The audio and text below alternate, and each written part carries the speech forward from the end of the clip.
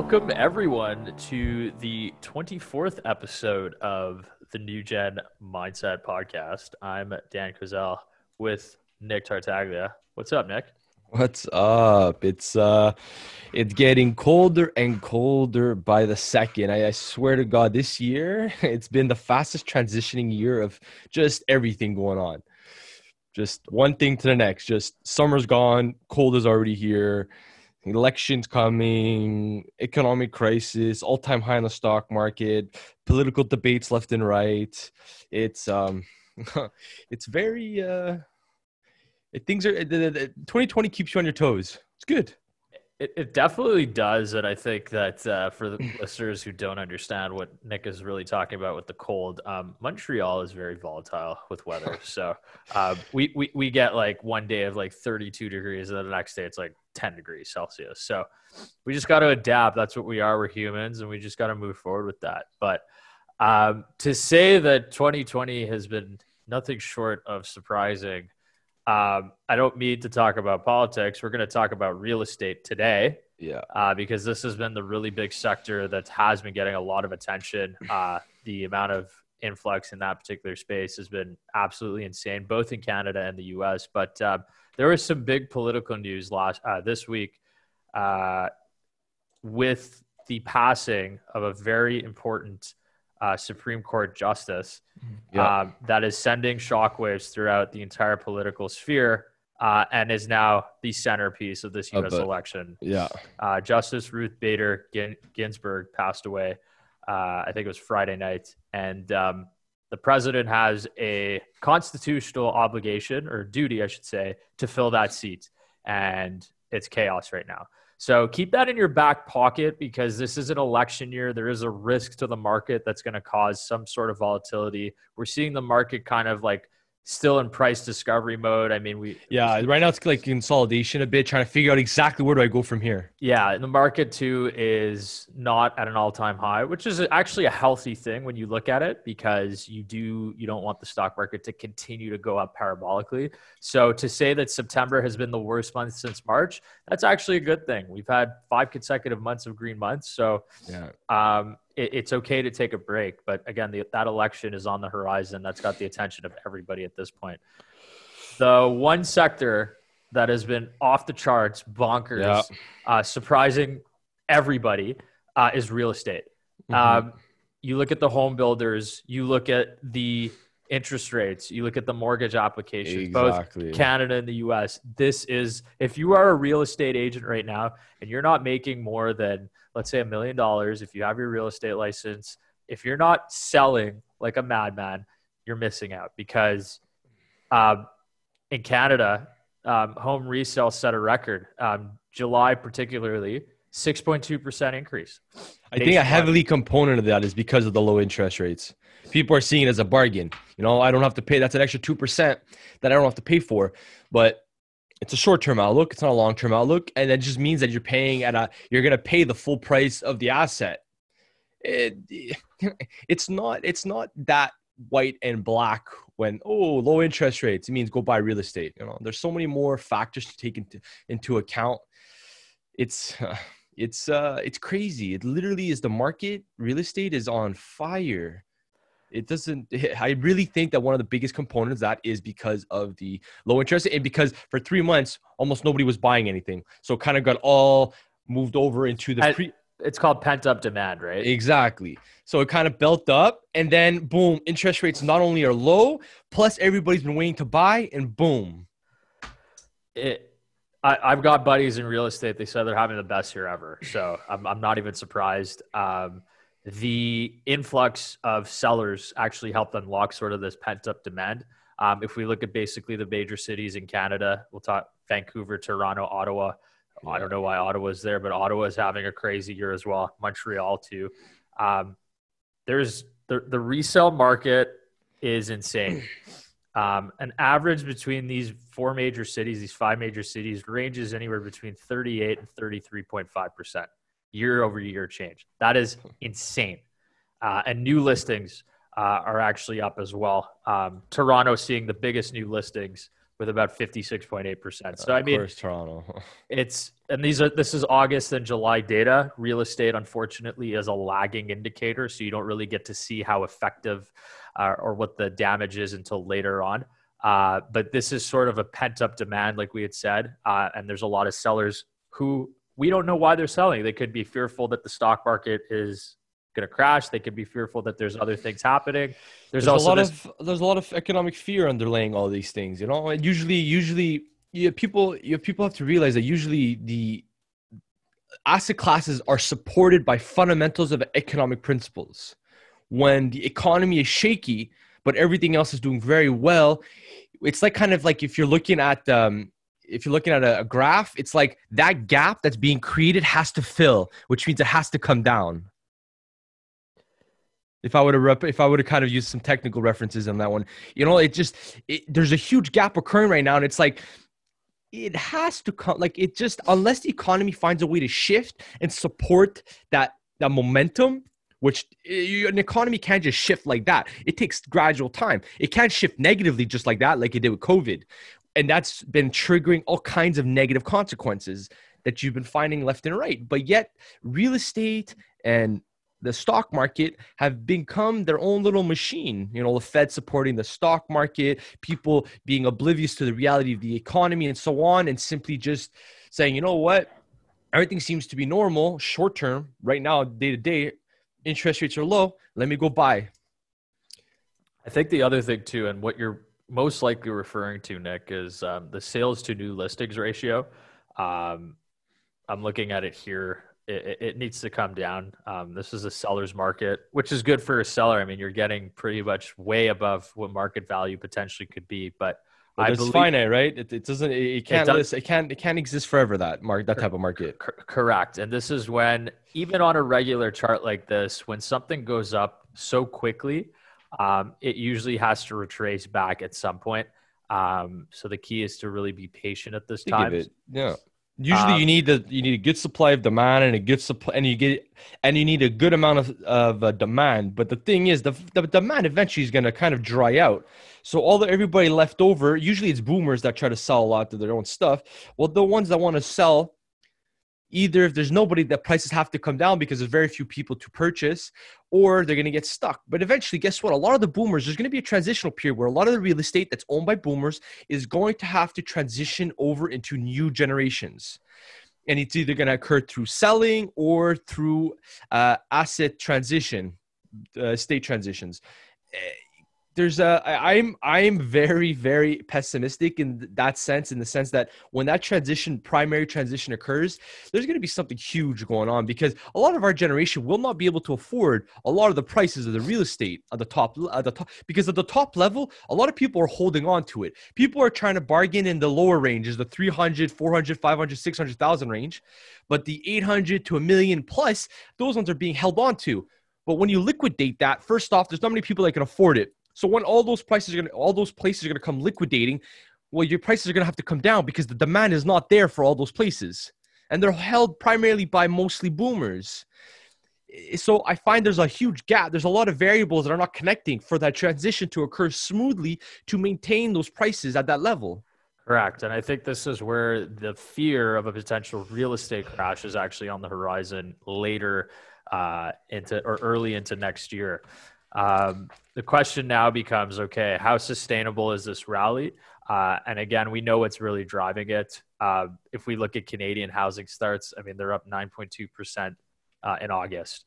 The home price index too. We're seeing prices go up way too fast. If you're a seller, this is the dream. Yeah. You've been holding on to a piece of real estate. Now's probably a good time to sell.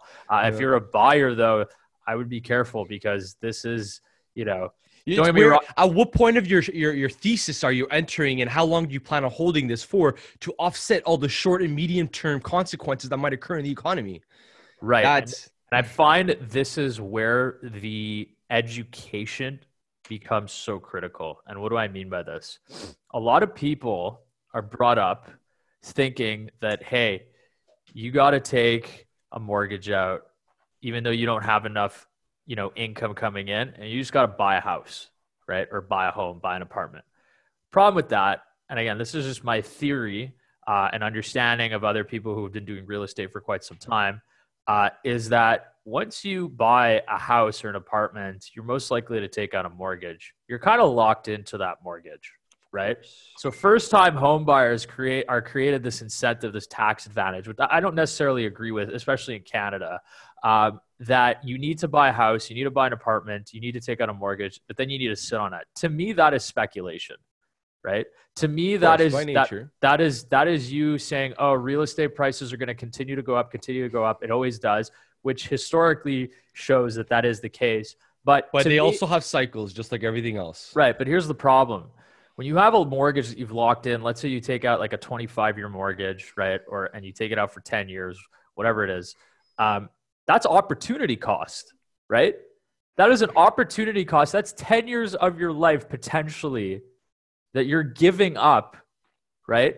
While you're sitting on this asset hoping for the price to go up, right? Mm-hmm. So this is the difference between people that understand, okay, what is an investment property versus what is an actual property, right? And I find that this is where the education still has a long way to go, because I feel like society is just brainwashed into believing that everybody should take out a mortgage to buy a property. I don't agree with that. I think if you're going to buy a property, that property better produce some form of cash flow. So you better rent it out. And to me, it's just like, I would rather rent where I'm living right now, you know? It was basically, think of it back then. It was always about owning a property. That was the American dream. That was the North American dream. That was the Western style of things, is owning your own house was your dream. So contextualizing it from the past, I understand their place, but it's a new world. It's a new age, new economics, new finance, new reality, new data, new variables left and right. So what applied to the past does not necessarily mean it applies anymore to the future. Back then, it was a way for people to start building their financial assets. People didn't really have access to the stock market like they did now. So back then, one of the primary ways was either you bought jewelry, gold, stuff like that, tangibles, or you bought real estate. And that was your primary way to save and then liquidate for your retirement, or to live for free, basically, in a way, with a little bit of pension money coming through to cover your costs. Right. There was no urgency, I don't think, for people to say, hey, let me go out and create another income stream. Right. At all. So to me, and this is where, this is the psychology, like we say, that could potentially be driving people to say, oh, real estate is down right now, I got to buy, interest rates are low. Yes, agreed. But are you buying your property for the right reason? Are you buying it just to live in it, which is, I personally think, is the wrong reason? Or are you buying it as an investment to generate some form of cash flow? It's always the question I go to is the numbers. Do the numbers support whatever it is you're trying to do? Correct. Look, if for some people, I always say, if you're going to go out and you're going to rent an apartment for $1,000, but you can buy a condo and all in it'll cost you $1,000. Okay. You know what? Buying would not be a bad idea, because at least 80% of your cost goes right back into your own equity. And then you can pull it up later on your own. But if you're going to pay $1,000 and you can get, you see what I mean? Like there's a comparable scenario where it can make sense to buy something if you're already spending that kind of money to live on your own or outside. If you could just transition your cost to become a capital that goes towards equity instead, that it's like a forced savings. You end up getting it later rather than just entirely spending the $1,000. $800 of it will go towards your own equity, and it builds your equity. In that sense, I kind of get it. It builds your asset. But a lot of people don't think of it that way. And a lot of people, they'll buy something and then their margins are squeezed. They have nothing else. They buy and then they have an extra, maybe collectively two people, $500 or $1,000 extra. And most of that goes towards things they want to buy and going out. So their margins are squeezed because they buy real estate. And you have to take into account liquidity, because if you have to fix something, you have to pay taxes. There's so many things to account for. I like what you did there, though. You said your margins, right? People need to start thinking of themselves as an actual business. Of course, always as a business. You got to think of your personal finances as a business. And I find if you start thinking like that, you'll actually start looking at real estate very differently. Of course. Right? Now, look at everything different. Yeah. So I'm looking at the data here for Canada. Vancouver prices have pretty much crashed, but they're recovering now. Calgary, Alberta, unfortunately, that province is an absolute mess. The oil. Because they're so energy dependent, and because of the whole chaos that's happened. It's just Calgary's in a micro depression, I think, and I really really hope we can get out of that. And the issue, think of it this way, going forward, as we know, oils and Canada is a big component is oil, and if later on oil becomes something obsolete or very minute in the sense of how we use it on a global scale for our civilization, Canada's screwed. Alberta is screwed. Like, all those jobs are gone. They have to find a way to start transitioning that period. And that's where this is where the political system has to start opening up its eyeballs and thinking long term and start thinking forward. Not short term, Yeah. How do we start ensuring that our people have jobs moving forward in a system that must be innovative? If the capital landscape and the way people consume is innovative by nature, okay, it's always about progressive, improving, becoming more symbiotic with nature, becoming more social responsible, all those things. Why does the government not emulate those exact desires in order to ensure that in 20 years, where the political system is aligned with where the demands are of the economy and of the people? If they don't do that, there's going to be a huge issue, because the political system has a lot of impact on where the economy ends up, because they regulate it, they provide barriers, trade, all these things. They make it either easier or harder to facilitate the objective we're trying to accomplish. I think your dog wants to get rid of the government too, right? He's okay. He's a cute dog. But no, you're right. I mean, it's all linked at the end of the day. And you've got, the job creation is what's going to drive the real estate market. Of course. And wages increasing. Because we are in such a seller's market, the entire hype is sort of driven around prices. So people are actually blinded by the fact that, okay, what is the actual value of the property, rather than just saying, hey, let me just pay the price. Like, I want to do a comparable just for the people understand in terms of, like, let's say a PE multiple. Okay. So when you buy a stock, for example, that's way, way, way overvalued, what happens is the price either stagnates or comes down, because eventually at a certain point, people are going to be like, it doesn't make sense to buy it anymore, because at that point, I would need a very, very special type of person to continue to buy at that price. Whereas when you buy when prices are reasonable and make sense and are supported by fundamental numbers, well, then there's a lot more demand for that price, which means it becomes much more liquid as a result. If prices keep raising for real estate nonstop, there's an issue people don't realize in the economy is a lot of prices for real estate go up, but wages have not been going up. Okay. So what's happening is you're stagnating on wages, real estate keeps going up, and there's a massive gap being created between those two factors.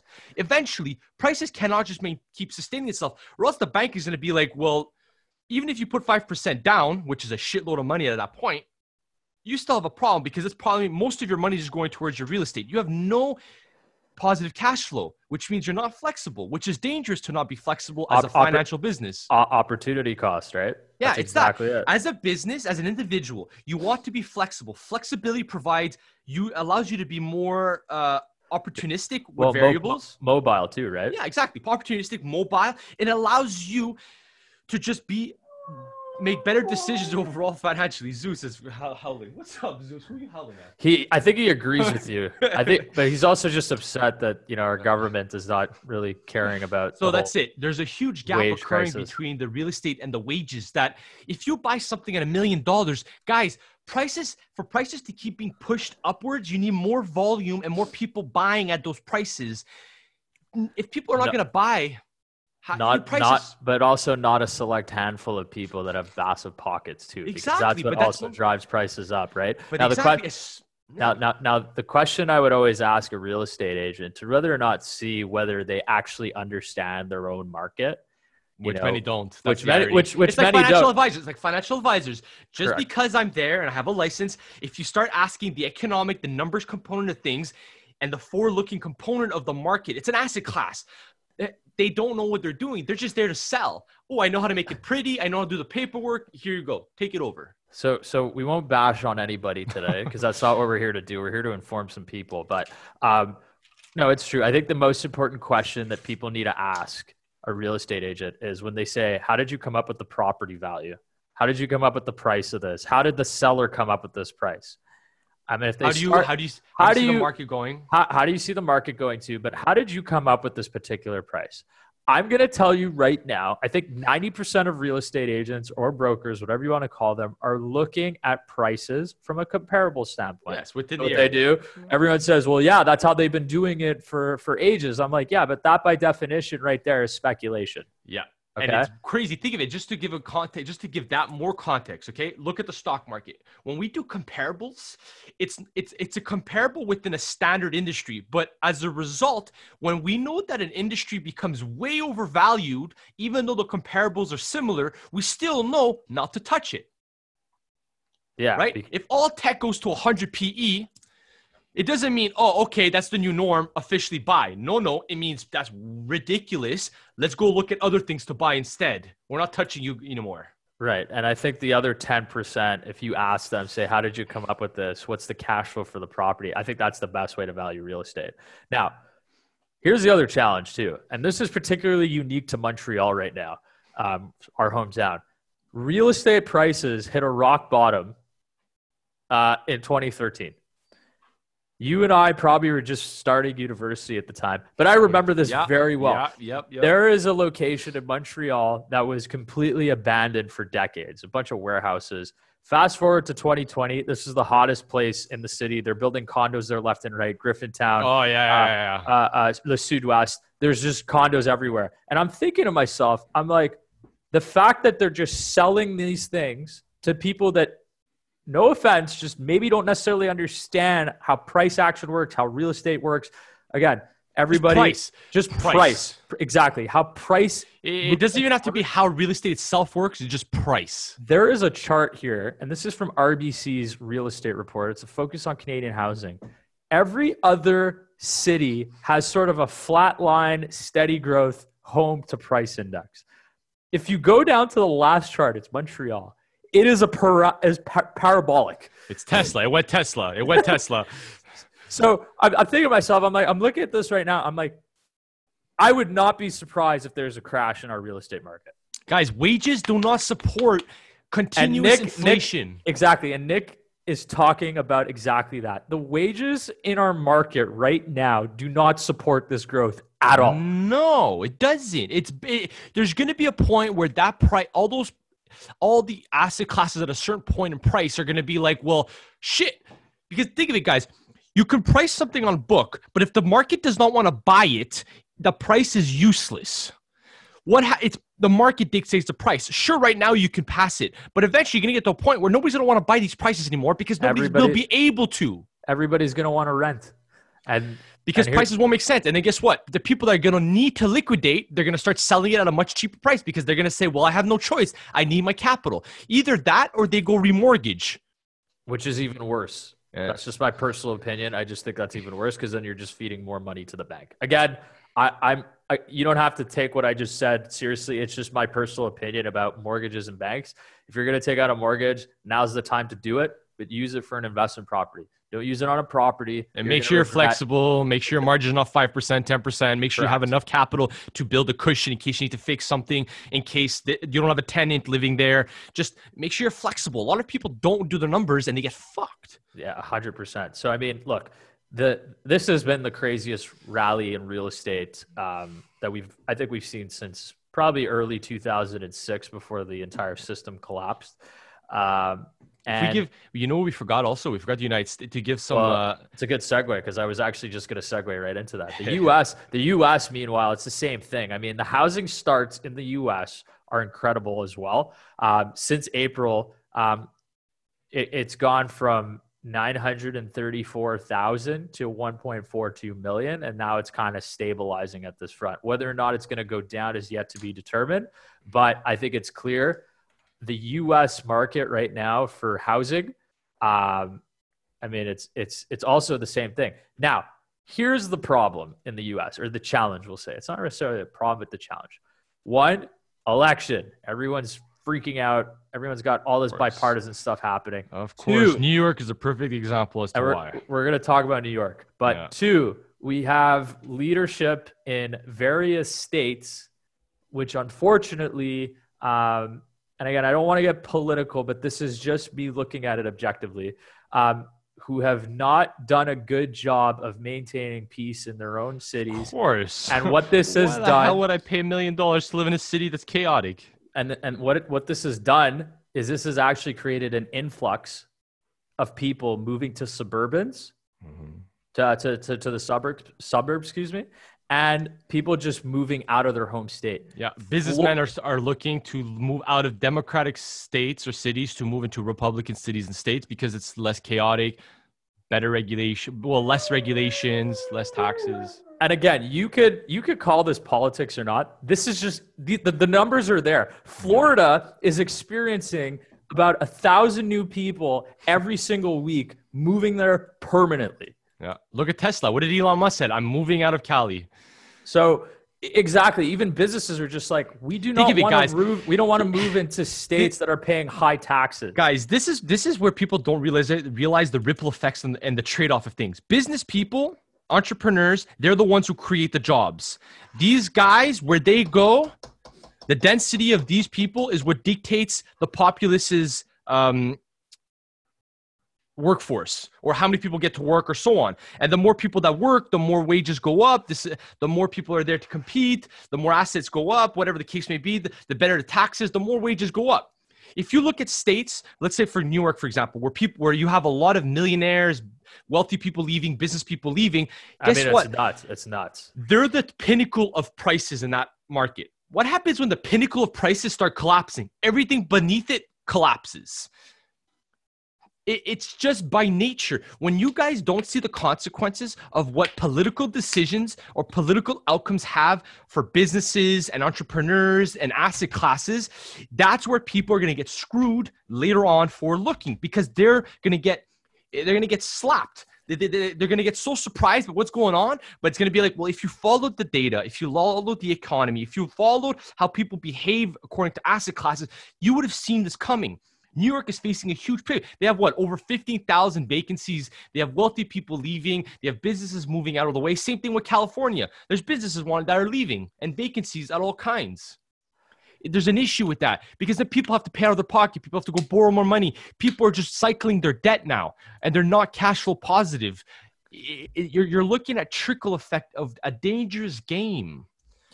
And Canada is too in la la land. It's like people don't realize we're not far behind in terms of having this realistic shock in our own country over here, because we haven't felt it to our core yet. It's true, because, and I was having this conversation with somebody last week. We're talking about obviously the election and the markets and stuff. He called me, we were talking, and I told him, people in Canada need to understand the implications of everything that's going on in the States.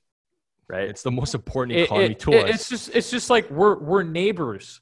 Okay. Like I don't know how else to explain it. You know, someone even told me, they're like, Dan, why do you care about what happens in the US? Why do you care about the whole, political race? I'm just like, dude, it's all linked. Okay. Montreal cannot be Montreal. Toronto cannot be Toronto without Wall Street. I agreed. Toronto, Bay Street, which is number 2 to Wall Street in North America, cannot be itself if Wall Street is not a thing.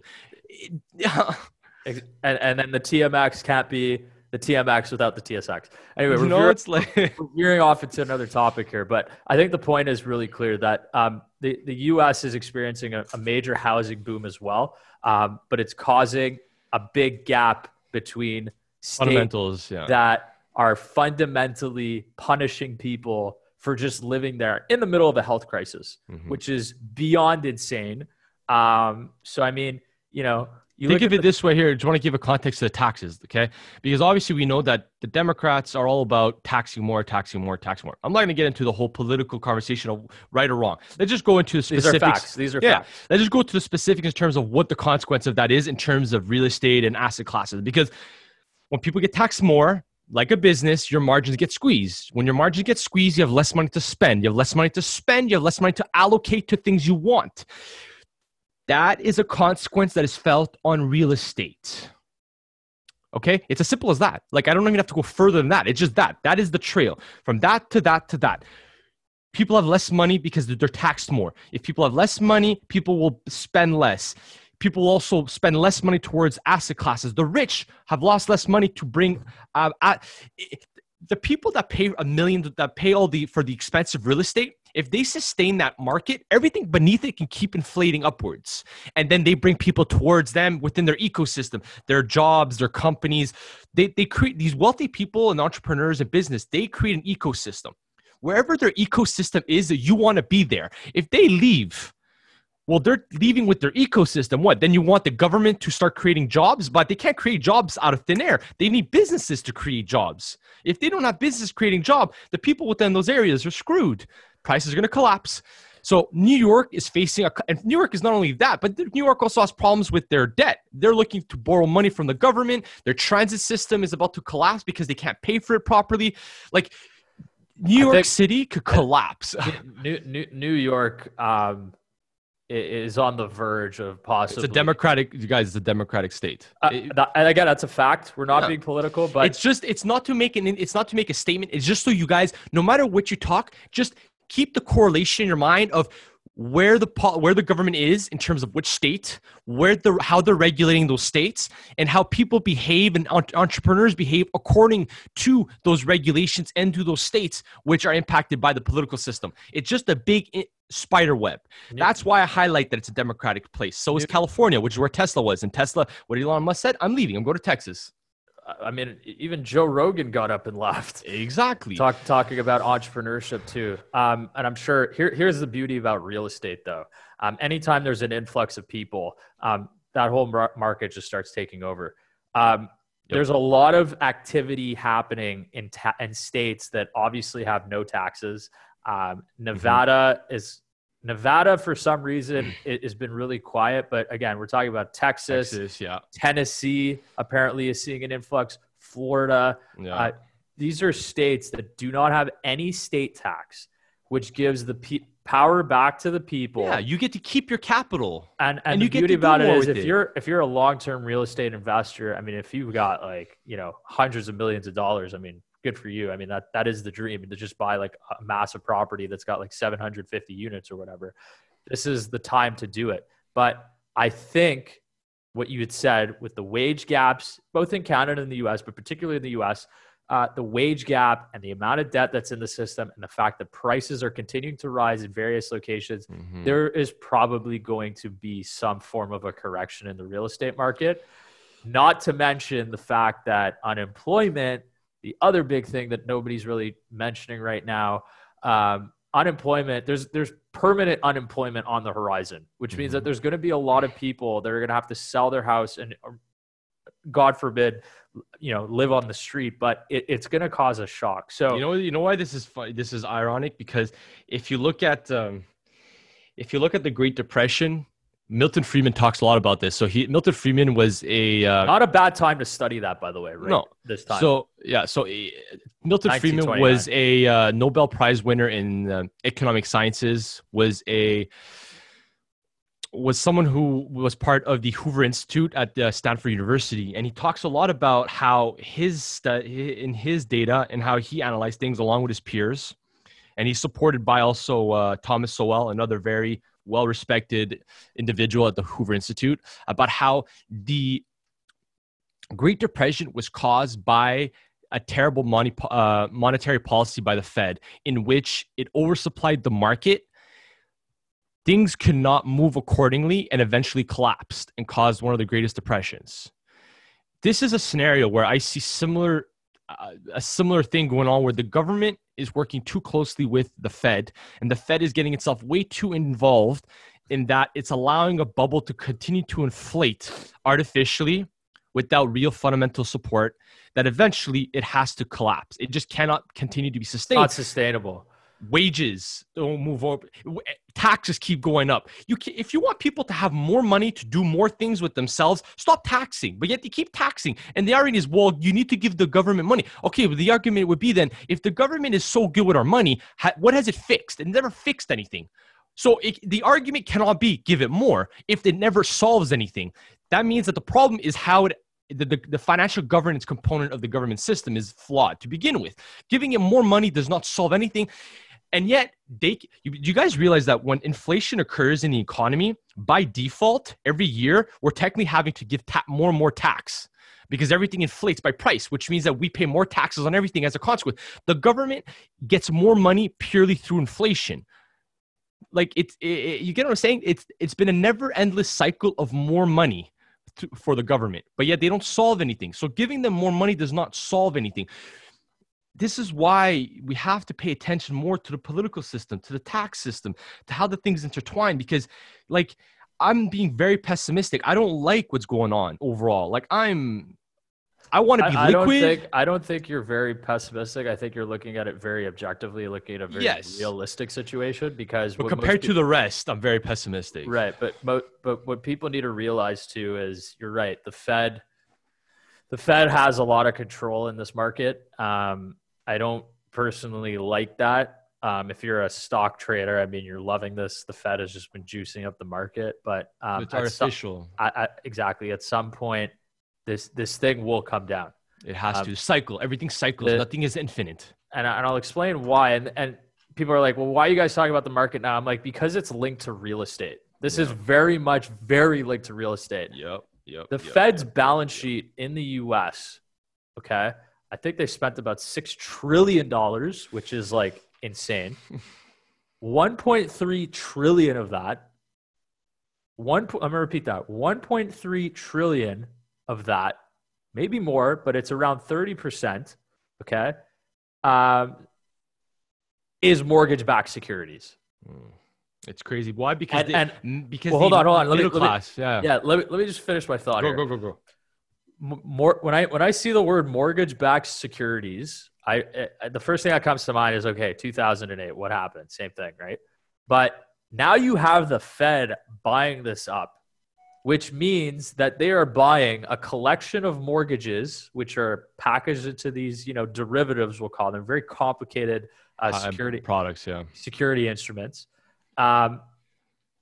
That is literally forcing every single homeowner to basically refinance their mortgage, right? Cut their loan payments in half, but it's also pushing the real estate market higher. How is this sustainable when people are just saying, I'm just going to buy it because I think it's going to go up? The people that are doing that are going to get destroyed. No, like I'm just being, I don't want to sound, I do not want to sound like a cynic. I do not want to sound like I'm just like, hey, I'm wishing pain upon anyone. But the reason why those people are going to get knocked out is because they're not aware of this situation that's going on with the Fed. No, it is any of the variables aren't aware of it. But the Fed specifically, it is so important to understand that even though interest rates are going to be at 0%, and the Fed pretty much owns about 30% of these mortgage-backed securities, that this is not sustainable. No. Guys, look. The only way that you could sustain this shock that is probably going to come maybe next year, maybe in 2022, whatever, it's coming. But the only way that you could sustain the shock is if you have a cash flow, if you have a property that produces, or you stop taxing so much. Allow people to keep more money, because this way, if you allow people to keep more of their money, then what you do is you help fundamentally support the prices, because more people have more capital now to be more flexible.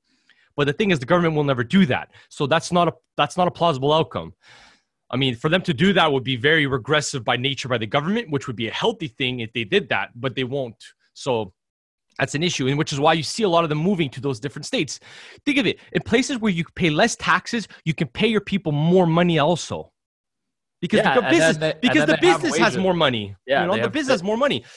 You could but here's another thing, guys. When you look at this, real estate is heavily supported by your middle class. Okay, Western culture is like a diamond shape. You have few at the bottom, few at the top, and a lot in the middle. Okay, a lot in the middle is the primary. All have real estate. These prices keep going up for the middle class. They keep going up. But when you look at wages of the middle class, they don't go up. They're stagnate. That's a huge gap that gets created. If the middle class is what supports the real estate market in North America, if they don't keep getting more money, eventually they're not going to be able to support the price at a given point, because they won't have the 5% to put down anymore. So what the bank's going to do is say, okay, you can give less money, which would be then even more ridiculous if they did that, or the market comes collapsing and then eventually they can put down the 5% again. but there's a stagnation in wages and there's a continuous inflation of prices. You cannot support a continuous inflation when you have no inflation of wages for the middle class to support those prices. It does not exist. So what do you want me to say? And this is where the Fed needs to, and I'm sure they know it. I'm sure the Fed knows it. Like we're not downplaying their professionalism at all. These guys are professionals. They're still needed. We still need them, but they need to play the game a little different sometimes. I think they're doing everything that they can in the short term. Yeah, I think very short term. This is a short term fix. Yeah, right. The like right before the Great Depression, same thing. The question now becomes, okay, how do we get out of this without getting all politically fueled and trying to get people back on the right track? Because the only way that people who own real estate are going to withstand this is if they can, if they have a cash flowing property that is being filled by tenants. Okay. That's honestly the only way. And the other way too is to have a well-diversified pool of units as well. If you have the capital for that, you could definitely do it. Here's another variable that I completely forgot to account for. Okay, because of the low interest, because of all the money printing, guess what? We now have inflation, and we have now monetary inflation. So inflation is going to occur, and we have no idea what they're going to hold it at for the next 5 years. So let's say the next 5 years. Guess what? That means cost of living is going to keep going up. So guess what? You're not only paying more for the biggest asset class, you're also paying more for your living. Your margins are going to keep getting squeezed and squeezed and squeezed, tinier and tinier and tinier. Wages not going up, so your margins are getting squeezed at an exponential rate. Like what kind of free cash flow, what kind of business are you if you just keep operating in a way that your margins keep getting squeezed and you keep overpaying for things? As a business principle, that's terrible.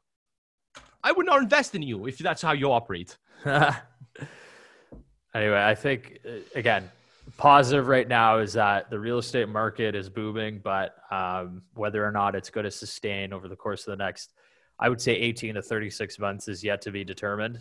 But the fact that the Fed is buying all of these assets, even the Bank of Canada too, I don't know what the specifics for the Bank of Canada were. I think they're probably buying mortgage-backed securities as well because they really don't have a choice at this point. This is something that's going to be talked about. And I don't want to scare people. I don't want people to freak out when it does happen.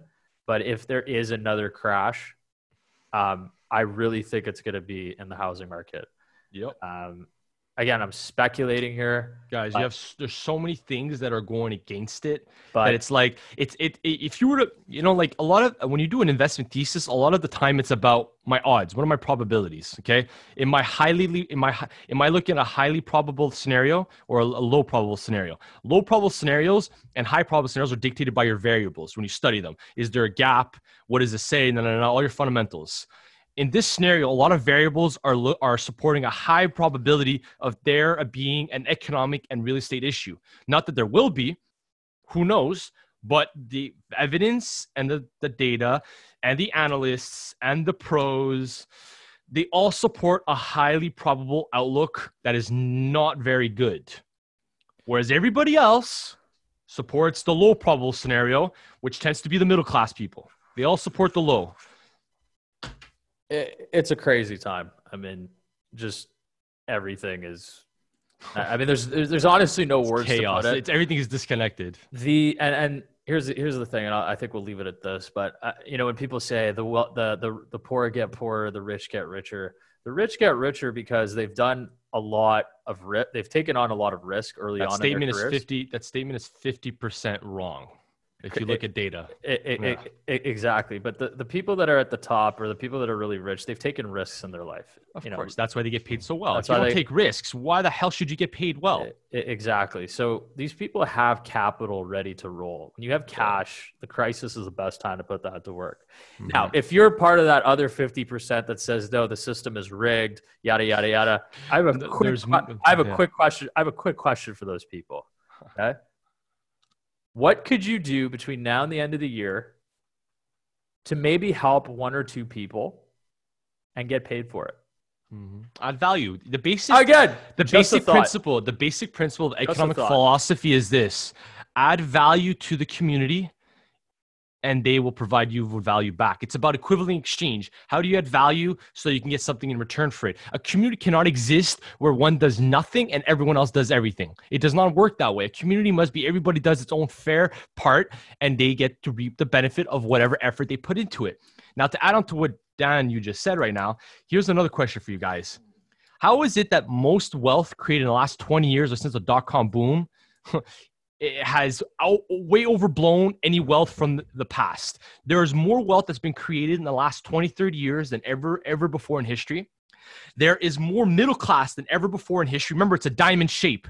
There are more people from poor that came to middle class than people from middle class that went to poor. We have elevated a populace and a status of people like never before. So if anybody says the poor get poorer, it's not true. You have to look at the context of the variables that allow that scenario to come true. Which areas are becoming poorer and poorer? Are there businesses? How is the government impacting those areas? All those factors are a huge component. Some areas get poorer and poorer, but most places have become wealthier and wealthier.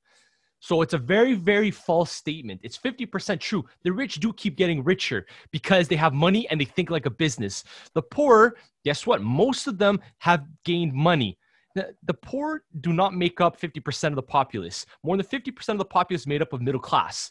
Therefore, the system is not made up of poor people. It's made up of middle class people. It's a diamond shape, North America. Diamond shape. A lot of people middle class, a bit at the top and a bit at the bottom. Economic data. Just look at economic data.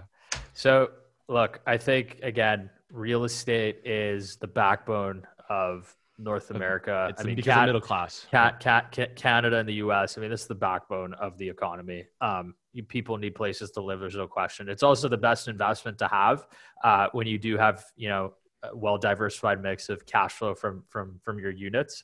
I'm not against buying real estate. I don't think you should be, but you got to buy it for the right purpose. Exactly. And preferences, again, what we're seeing in this boom, to me personally, and I think just looking at the data, is just a lot of price fixing. Yeah. And that over the long term could actually be pretty detrimental for people who have been owning real estate, assuming that, hey, I'm just going to continue to hold it while there's no cash flow coming in from this property. I'm going to continue to pay the bank. Guys, remember one thing, the bank will always give you a mortgage. There's no question about that, because to them, it's a safe asset. It's a real asset. They own that property, even though you're under the assumption that you own it, right? They'll never own it. Even if you pay it off, you still have to pay taxes every year. Exactly. And if you don't pay your taxes, you lose your property. Exactly. You never own shit in this system. Right. So what you need to do is you need to create a cash flow to support the payments for that. And I think that's the way people start thinking about buying real estate that way. And I think there is a group of people our age that are starting to think like that. But I think the majority need to start thinking like that instead of just saying, I'm just going to buy a property and sit on it. Exactly. I think there's people just start thinking differently. So keep that in mind.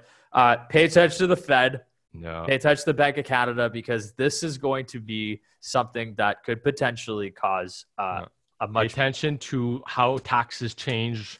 Pay attention to unemployment. Pay attention to the size of the middle class. Pay attention to the issues that a middle class is facing, because depending on what they're facing, the middle class, that tends to have a big impact on real estate. It's huge, right? So, yeah, I think we'll leave it with that. That was we talked about a lot of stuff that was linked back to real estate and looking at cap rate. We didn't talk about the specifics of looking at cap rates and whatnot, but I hope this provided everybody with somewhat of a macro feel and what to really pay attention to going into this crazy year that we're hopefully going to wrap up soon. Yeah. Jesus, but we still have a lot of things to occur. I know. And then we'll see how the market reacts based on the political outcome of November, and then we'll see what happens from there. Yeah, and just one last thing. I mean, the election is on the horizon. It's going to be talked about. Again, we don't want to make this political or at all, but it will be talked about. It is affecting sort of the macro industries as right now. It is a huge component. Whoever gets elected is going to have a huge impact on the outcome. Like, why do you think a lot of wealthy people want to leave New York also? Because they're afraid of getting taxed more and more and more. It's crazy, man. The people don't understand the consequences and the relationship between all these variables, economic policies, governments, psychology, social dynamics, like all these things are intertwined one way or another. They make up this entire system we live in. It's crazy, man. It's fascinating, and that's why we're here to really just talk about this and hopefully educate some people about how to be better investors, right? Anyway, we'll leave it at that. Give us a follow, sign up for our newsletter on our website, newgenmindset.com, and we will see you next week. Ciao, guys.